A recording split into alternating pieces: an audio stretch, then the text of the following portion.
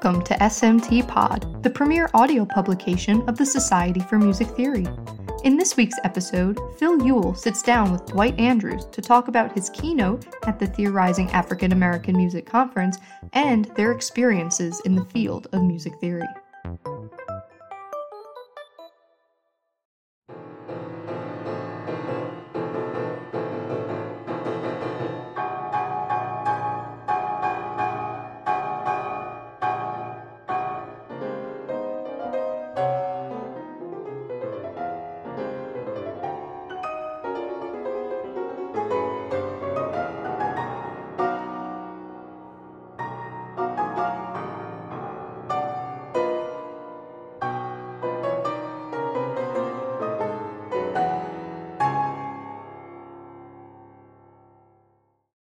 My name is Ewell, and I am here with Dwight Andrews. And instead of me just giving a brief introduction on this pod, what I'm going to do, since Dwight gave this beautiful keynote address at the Theorizing African American Music Conference back in June in Cleveland, I'm going to go ahead and read my introduction because it has lots of useful information about Dwight Andrews.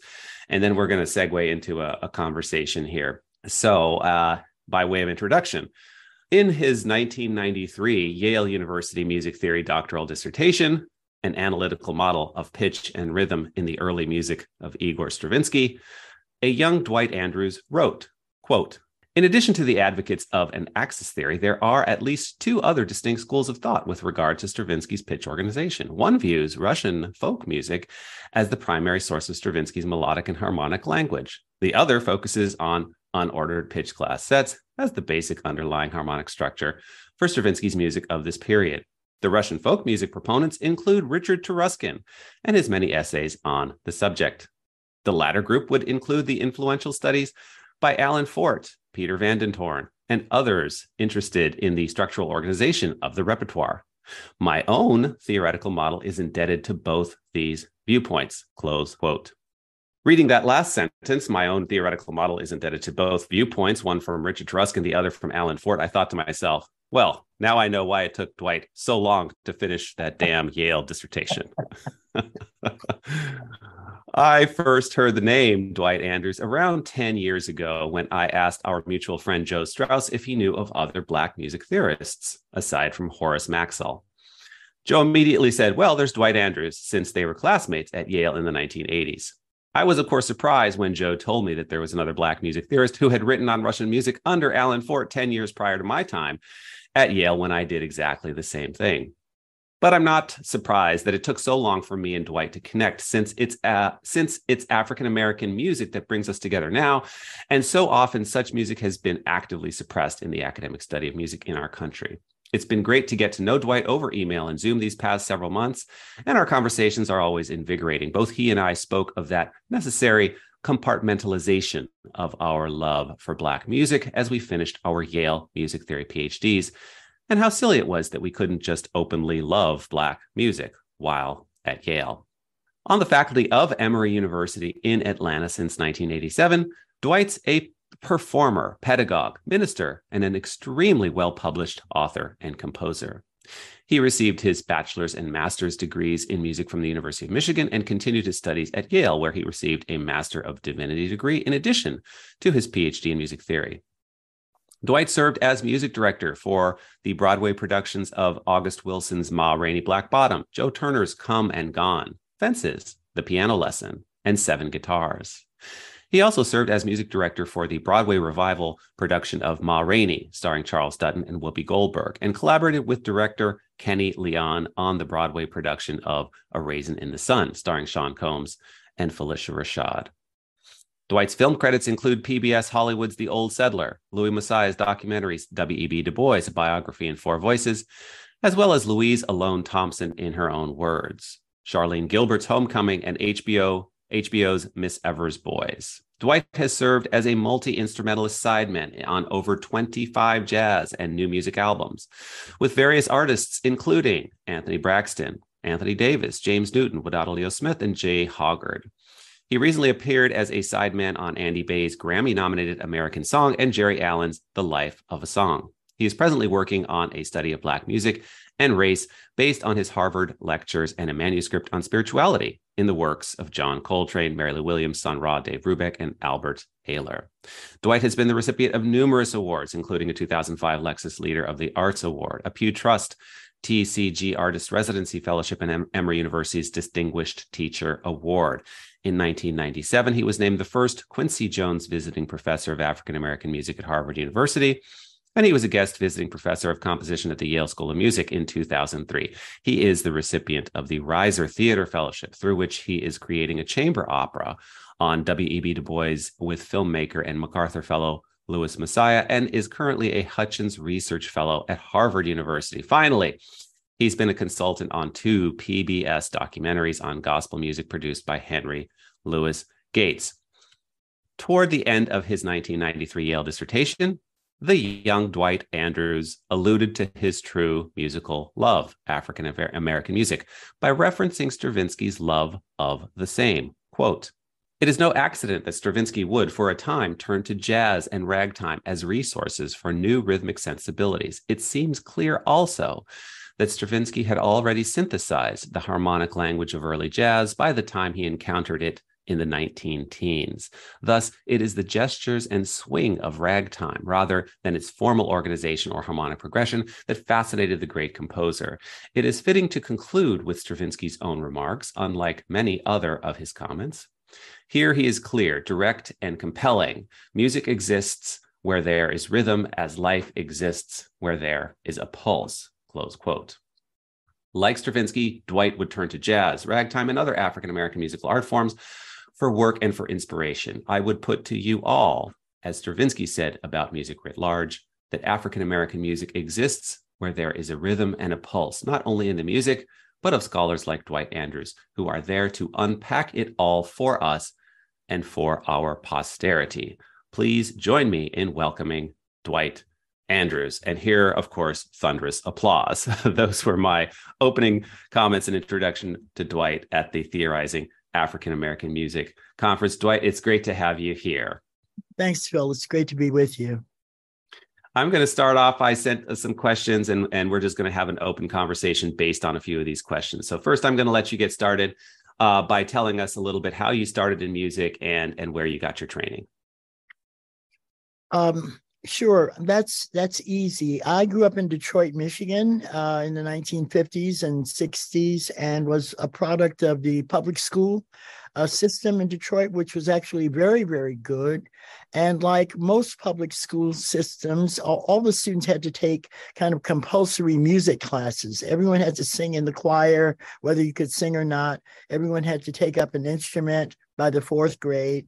And I was a part of that kind of generation where we thought it was really important for music and art to be a part of the general education for all students. And so I was a beneficiary of great teachers and a great curriculum and a lot of exposure to many different types of music as a very young person. I started on the clarinet, and kept that all the way through high school. And I was lucky enough to go to a school for the arts called Cass Technical High School in Detroit, which had actually a vocational music program.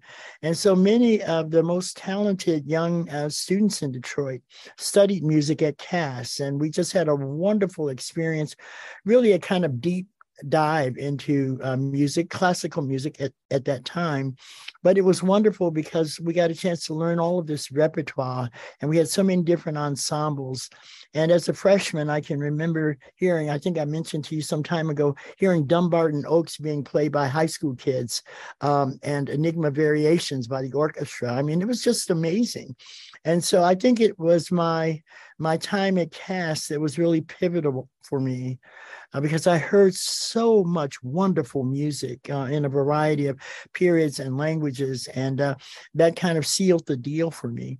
And so that was my early training, and I then went to the University of Michigan and majored first in music education, but then I took my master's degree in clarinet because I really was fascinated by repertoire, and I really loved performance and practicing, and that's how it all happened for me. Hang on, you loved practicing? Well, At Michigan, remember at Michigan, everyone was practicing all the time. You were only doing two things. You were practicing or you were rehearsing. And I loved that because you just had to do it. And so I loved the kind of tactile part of it. And it was a very competitive environment. So, I mean, you couldn't not practice because of not only the competition, but the sense of, I think the sense of vitality that all of these young gifted performers had. And so I was taken with that and really inspired by the other students. Excellent. And from there, you went on to a Yale doctoral program, of course, divinity studies too. Tell us a little bit about the music theory graduate studies at Yale in the 1980s. That must have been very interesting. Well, interesting would be one word. There are probably other words that one could use. But I had a very rich and complicated experience at Yale, probably like most graduate students at Yale. From your own experience, the Division of Music Performance Studies and Composition from the Department of Music in my day really complicated your graduate school experience. The faculties were quite separate. There was sometimes some enmity between the School of Music faculty and the musicologists and music theorists. And even within the music department, there was sometimes division between the musicologists who thought they had the sole handle on the music and the music theorists who, of course, had a deeper understanding, as we all know music theorists do. So there was a lot of fervent debate going on, and many of us graduate students were caught in the middle of it. I loved my time at Yale precisely because it was such a rich environment. I mean, we had great historians and theorists like David Lewin was there, and Alan, of course, Alan Fort and Claude Poliska. I mean, really people who are now kind of a part of the canon of the study, now to be replaced by the next generation. But it was a rich time to be there. But at the very same time, Yale provided me an opportunity to be in conversation with fantastic performers at the School of Music and wonderful composers like Jake Druckmann and Martin Bresnik. And so there was just a joie de vivre in at that time. And the other nexus point, Phil, was frankly that African-American studies was just beginning at Yale at that same time in the early 70s. And so I was a recipient and a witness to this evolving study of African-American culture, life, and history. And to be a part of that and to be both a witness and ultimately to become a student of African-American culture, that was also pivotal. Because here I was getting a very rigorous music theory training, but for the first time, frankly, I was getting an introduction to African-American culture that I had not had by being a student in these PWI institutions for the bulk of my young adulthood. So it was a turning point. That's excellent. And just so we're all clear, PWI, predominantly white institution. I find that not everybody knows that PWI, but everybody I think now knows HBCU, of course.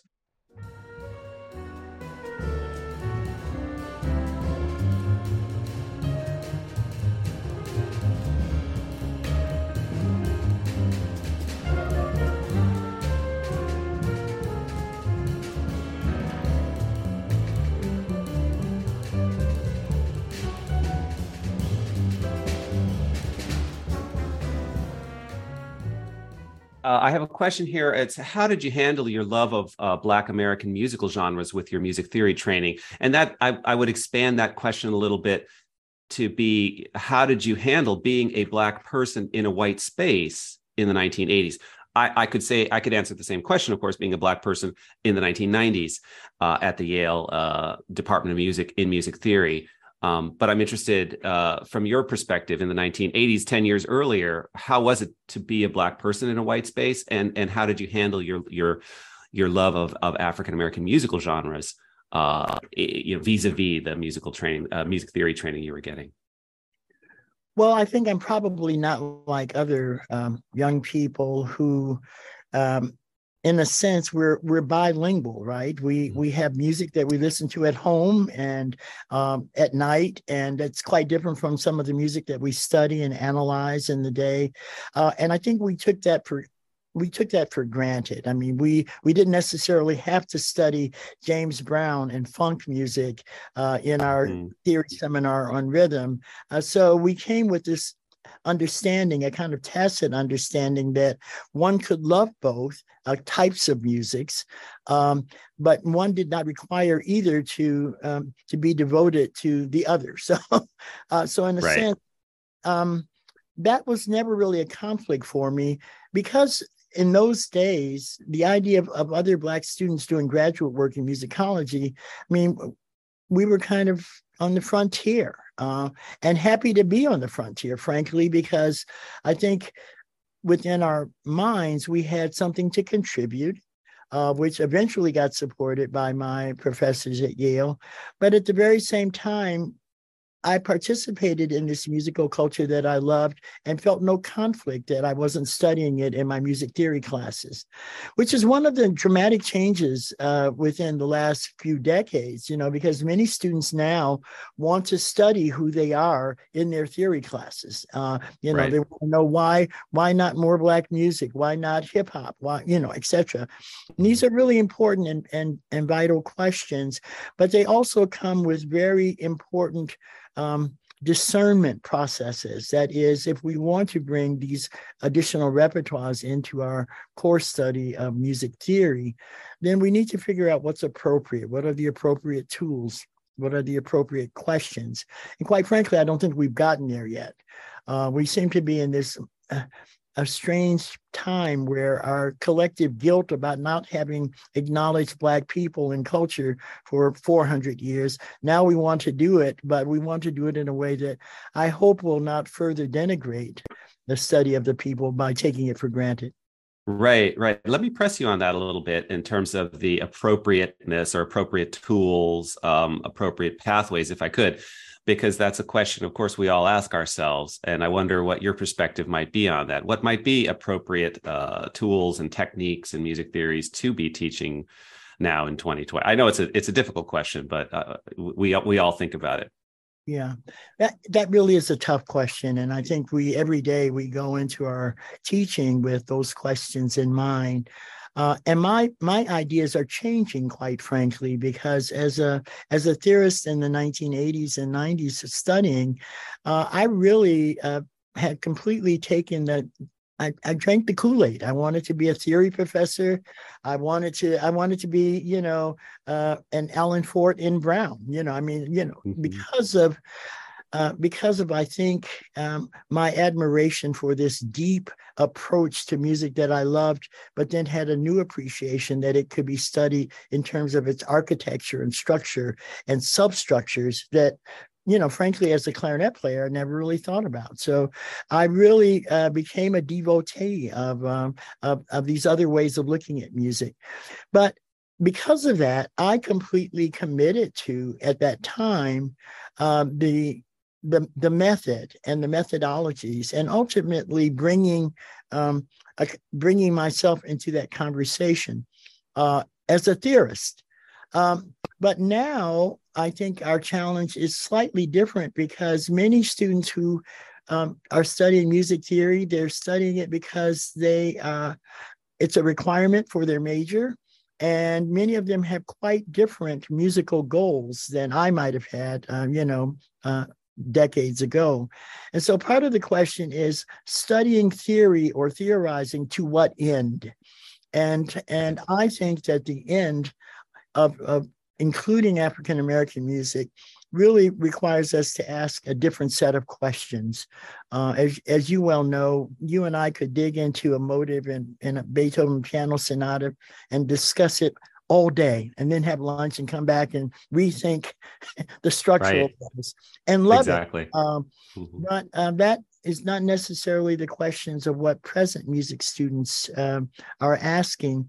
But for me, the primary theorizing of African-American music and teaching it has to begin with an understanding or an acknowledgement that the music has a different function, and that the music has a different set of aesthetic and organizational principles that tie back to the culture. So it's not quantifying how many tetrachords of X, Y, and Z are imbricated in a particular setting. That misses the point. The question Wait, is, you just said, Dwight, you just said imbricated. Stop swearing, please. well, I had these words on my forehead and in my chest. I mean, I felt like I was wearing tattoos, I 4Z15, oh my God. I look back with horror because I really had become a disciple. I mean, there was a part of me that loved excelling, I think, at that language, at that method, at that approach. And it's fascinating because I'm thinking of the conflict within a Black person, within Blackness, right? As we're doing this, I remember once I had a friend who played with Sonny Rollins on the New Haven Green in the heart of New Haven, right across the street from the Yale Music Department on Elm Street. And as I was watching the concert, I felt like I was an undercover agent going to see this concert as I was a Yale doctoral student. I'm like, well, I can't let anybody see me here, obviously. It was Sonny Rollins. I know, but you know what I'm talking about, right? You feel exactly what you're talking about. But I think that's part of both the challenge and the opportunity. I frankly didn't feel conflicted about loving all of these repertoires at once. I did feel at certain points and asked myself, why are these other important musics not a part of the conversation? And right. that's what led me to actually my dissertation. I think I mentioned to you in a sidebar that, when I listened to Petrushka or The Rite of Spring or The Soldier's Tale, there was a certain familiarity with that sound that had to do with those tetrachords, those diatonic tetrachords that I think Charlie Parker was interested in. I think that certainly John Coltrane was interested in. I heard it intuitively in the music, but I wanted to ask the question, what's the why of that? Why, in these tonal musics or tonally centered musics. And so that's what led me originally to my dissertation. I early on understood that I wouldn't be able to ask that question in my dissertation because as David Lewin reminded me, it's just a dissertation. You want to live through it. And so I couldn't ask that bigger question, but asking those questions now has been a guiding part of my work to understand what's the common terrain of some of these musical practices that can help us understand both. And I think certainly within tone-centered music, there are references that we can understand how they are shaped and organized. But right. But I didn't, in a sense, struggle with my identity versus this majority identity of the repertoire, because remember, that was the only music I had studied. Right? In other words, I never heard of Black composers writing concert clarinet music until I was in graduate school, until I was at Yale. I knew Florence Price by name, but I knew nothing of her music because that was not a part of my training at Michigan. We studied the repertoire. We studied Mozart. We studied Brahms, and I studied, even when I played the Stravinsky three pieces, for clarinet, it never occurred to me that there were other composers writing music in the 20th century who were African-American, because that was a part of my miseducation. And so as I think I evolved, I began to discover that there are African-American composers writing this music. And that kind of broadened my horizon kind of in reverse. Absolutely. Before we leave Yale, maybe you could talk, you mentioned that you had interaction with Amiri Baraka while you were at Yale, that you had interesting conversations with him. I'm sure the listeners would love to hear a little bit about Amiri Baraka, if you could. So part of the amazing history of Yale in those days was that the African American Studies program, is what it was called, I think, at that time, before it became a department, really made use of many of the brilliant minds and creatives of the day who came and did visiting professor stints at Yale. So the litany of names was just unbelievable during my time there. But Baraka, Leroy Jones was there for actually a few years as a visiting professor, and his office was right next to mine in African American Studies. And so every day there was a debate about something, why did Coltrane abandon the blues? And I go, what are you talking about? And he would, he had all of these perspectives that he just had a different take on the culture and the music that really was an important part of my education. It was really Baraka and his own creative juices, but also his perspective of looking at the relationship between music and the people that really changed the whole way I thought about music and culture. So I owe him a great debt. If any of our listeners have not read Blues People, I encourage them to do so, because remember, Baraka was the one who said the music and the people is the same. The music and the people is the same. And that fractured way of saying it says everything. And so he helps us to understand what happens between slavery and Reconstruction, or between the Great Migration and the Harlem Renaissance, or the post-Renaissance kind of fissures and fractures. And it was Baraka that really opened me up to not a one-sided way of looking at Black culture and music, but the multifaceted aspects of Black music and Black culture. For example, why have historically Black colleges been so slow to accept jazz themselves as a worthy part of a curriculum? And to understand that is to understand kind of Black intellectual history, and to understand the languages of Alain Locke and Du Bois and others. And that was very, very instructive. And so that helped to shape my way of thinking post that. And as you know, Baraka pulled no punches on his own view of Black culture in its richness and also in its contradictions.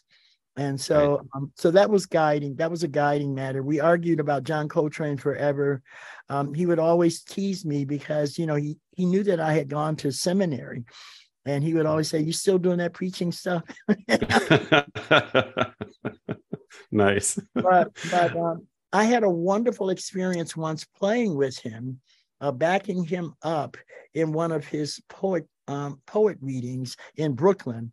And he was still in his kind of post-Marxist phase, So I mean, he had kind of the Mao cap, and it was he was just an interesting figure. He was a one of a kind, and so that was really absolutely cool. Yeah, and it pulls no punches. I remember reading Jazz in the Avant-Garde, I think, and where he was speaking about Thelonious Monk, and he was also talking about Franz Liszt, and then he comes to his conclusion just like, but none of this would take away from the simple fact that Thelonious Monk was a better composer than Franz Liszt.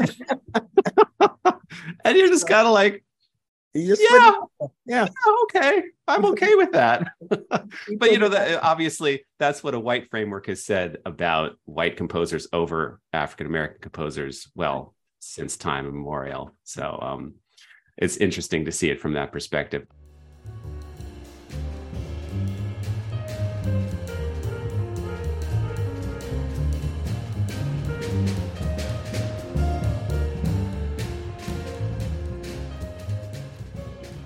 Okay, so we've touched on it on the next couple of questions already. What was theorizing African American music back then, and what is it now? And do you see paths or possibilities for theorizing African American music in mainstream music theory or mainstream music academies? You did touch on it, but maybe we can think about the possibilities aspect of theorizing African American music in our mainstream, which is to say PWI, right? Predominantly white institutions, mainstream music theory, and music academies. Yeah, it's a great question. And I have thought a lot about that. In my day, sounding like an old grandpa, we didn't have theorizing African American music. We were theorizing African American music, but we didn't call it theorizing African American music. Of course. And so I think, once again, going back to those early days at Yale and the subsequent evolution of Black studies, I think we were theorizing Black music even then, but we didn't call it that. the instructions were coming from the creatives themselves. And once again, this is why I owe such a great debt to Yale, because it was really in the Yale context. We were studying our theory in the music department, but I was also getting a chance to hear lectures and become friends with great writers and thinkers who had already evolved a way of thinking about Black culture in which music was a key part. Toni Morrison was at Yale in those days. June Jordan was there. Derek Walcott, Wole Soyinka, these great writers and thinkers. And they had very, very clear, passionate, evolved understandings of Black music and culture. And so they were theorizing in the sense that they were kind of unfolding an understanding of Black music, but it was in a broader cultural context. And so I think that was where the theorizing was going on. And if we look at kind of where we are now in the 21st century, much of the work that's kind of contextualizing Black music in a broader framework, the work of Fred Moulton and Corinne Gabbard and so many others, Brent Edwards. I mean, they're really kind of providing a way of looking at music in a way different, but still theorizing kind of how these practices come together. It raises really important and difficult questions, I think, for, say, traditional music departments, which oftentimes want to create an object that can be unpacked, but at the very same time, it doesn't necessarily require a certain cultural competence of how to understand music in, for example, in African-American culture. And so for that reason, I'm always concerned that when we include pop music, for example, in our theory program, that we have an aesthetic as well as theoretical way to begin that study. Otherwise, we come up with a really kind of silly and simplistic way of analyzing repetitions and ostinati and call and response and all of these things that we ascribe that really don't deepen our understanding. And so the question is, how do we, in the 4 years that we have undergraduates, how do you re-educate them right into the possibilities of what music theory not only was, but what it should be? In a way that serves all of the repertoires and all of the different traditions. Right. What it should be and what it can be, Yes, right? exactly. Because we do still have this massive edifice of music theory as this counterpoint, linear analysis, harmony, voice leading. And then, of course, we get into the 20th century where we talk about pitch glass sets and Riemannian ideas. And it's that edifice that makes it very difficult, right, to bring in cultural and just a humanistic side.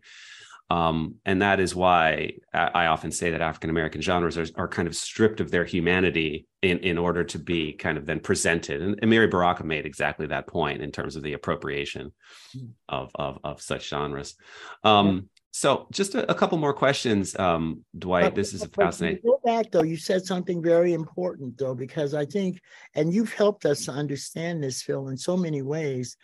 When we strip down the musical practice from its humanity and kind of, once again, make it a subject, that also has its own profound racial dynamic, right? That is, you can separate the cultural product from the people because the people are secondary to the product for my introspection. And that is racist in its very nature, right? Absolutely. That's why we have to, as you say, we have to kind of make sure that we are requiring that doesn't happen, because it will then predict the result of what your analysis in quotation marks gives you. Absolutely. Yeah, I think it was James Baldwin who said something like, ours is a history we must tell over and over and over again. Yes. Because the efforts to simply erase that history are so intense. Right. So, absolutely. So a couple more questions here, Dwight. In your opinion, why are there today virtually no African-American music theorists in our mainstream music institutions today? That's probably on one level, one of the most obvious questions or answers. But on another level, it's a much more difficult question to answer. I think that there are very few African American music theorists today, in part because to be in the pipeline of embracing music theory as a subject or an area of study, I think you have to start that pipeline so early on in order to get people interested in that this could be a very interesting vocation. And I think for many people today, for many young students today, as they look at vocations, for example, I want to grow up and be a music theorist just doesn't seem to rise to the level of importance that perhaps a generation or so ago. But also it's because I think that the present generation doesn't see a relevance for music theory in that same way, and also they don't want to necessarily continue to build the structure that keeps not asking important questions. So I think it's for many people many African Americans don't see the relevance of it. They don't see themselves on the faculty. You know how many of us there are. And so that means there are a lot of students, music students, brilliant music students who could be theorists, but because they don't see us, that limits their exposure to us. And until we had that big conference that you so wonderfully produced the last summer, I mean, I think that there were many students who didn't even know we existed. And so, there's ignorance is part of it. Relevance is another part of it. The changing ecology of how we prepare students and in a sense, unprepare them for music theory careers by the time they get to college is also a part of it. I mean, I had studied a lot of this stuff before I got to college. And so this was not foreign to me, but I had a very specific music training that allowed me to become a graduate student in music theory. Had I not gone to Cass, had I not gone to Michigan, had I not already studied Hindemith's elementary, remember the workbook, the elementary dictation practice, I can't remember the title. Yeah. But that was all a part of my kind of, growing up. That is not the growing up of the average student today. And I think that is in part why we have such a limited number of African-American music theorists. Think about it this way. Henry Louis Gates has been so successful at building the discipline, but he's also in some ways become the face of the discipline. I mean, people, even if you're not a student, you see Skip on all of these different documentaries that tell us what you thought about Africa is wrong. Here's the way Africa can be taught. Here's how Black religion could be looked at that's engaging. And we see him as the public face. And I think you and I and our colleagues have to probably build a better social presence among our potential future music theorists or music scholars. And the term theory might be also itself kind of antiquated because it implies all this stuff. Yeah. That's the follow-up question here is what's holding back African Americans from pursuing music theory as a career? Maybe I can make that even a little bit more pointed. And what you just said that, there's this kind of antiquated way, or, this is the harmony, linear voice leading counterpoint and those things that people still cling to and they still actually believe is without question the most important thing about music theory, right? Rather than just accepting music theory as theorizing music, right? Which can take many, many forms on our planet. So I guess the question would be, if there's something holding back African Americans from pursuing music theory, is there something that specifically might change within our academies as they exist today? Is there, because I can see what you're saying to a degree is, I think that we have what I call Bladar, right? Our Black radar, which kind of just says, you know what, I don't need to go there. That's that's a dark alley I don't need to go down, right? And I think music theory, our Bladar kind of tells us that's not a place that's going to be very welcoming to ideas that I could put forth. And I wonder, is there something that perhaps we could suggest to do to our mainstream academies? Is there a way to be more effective at integrating African American musical ideas into our institutions?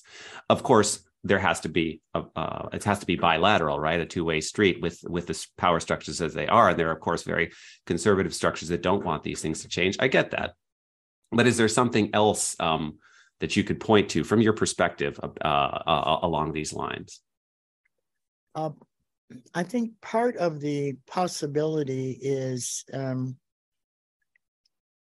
way in which music theory, by definition, privileges a certain world and repertoire that for many people is irrelevant to what they think about in terms of music. And so part of what we can do within the discipline is we can broaden the set of questions. I mean, you framed not theorizing in that small way, but theorizing music in a hugely global way, which asks a whole different set or additional sets of questions that then begins to chip away at the way in which we privilege certain repertoire, right? That this is a great piece of music because it does all of the theoretical things that we say great pieces of music do. You know, when you start with that, I can guarantee who's going to come on top at the end of that race.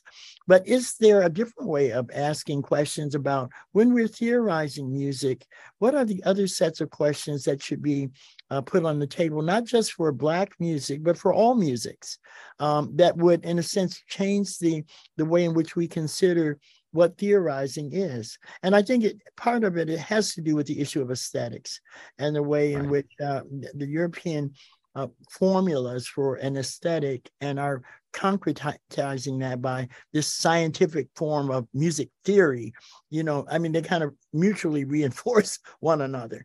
And it kind of says, this is why this music is in, and this is why this other music is not in, because, you know, when you look at it theoretically, it doesn't meet the benchmark. I think that it invites the music theorists and the music departments to just ask, what could we do differently and to what end? And I think that if we, for example, took a moment to look at Black music as a possible platform to ask additional questions, which not only would be self-referential, but give us a different way of thinking of, say, music in the early 20th century. What changes and why? And to what end? Once again, I think this opens up a different set of questions. I think theory will always be, until we change the big rubric. I think theory, as it presently stands, you know, as we quantify, you know, we say how many of these, how many of that, what are the overlaps? What, you know, I think we have an opportunity to kind of rethink the questions that we asked. I read a paper recently on John Coltrane that does such a detailed analysis of some of his 4-note partitions in some of the late work. And it's an amazingly detailed quantifying of Train that I think understanding the music of John Coltrane is completely irrelevant to the music making that Coltrane did. And in a sense, ultimately misses the point of Coltrane's music. And so that's what I'm trying to get to. Yeah, there's quite a bit of that, actually, I find in contemporary music theory, where pop music scholars, jazz music scholars, there's lots of quantifying, there's lots of graphs and little arrows and nodes and networks. But again, that's part of the stripping of the humanity, right? The taking away of Blackness. That is, to quote again Amiri Baraka, that's appropriation, and it's unseemly, in my opinion. There's a lot better ways to be theorizing African American music than all of the quantifying, all of the objectification, right, that goes along with that.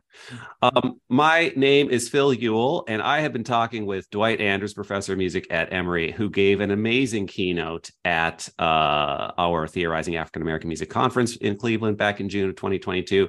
Dwight, this was lots of fun. Thank you so much for being with me today. Great to be with you. Thanks so much for having me.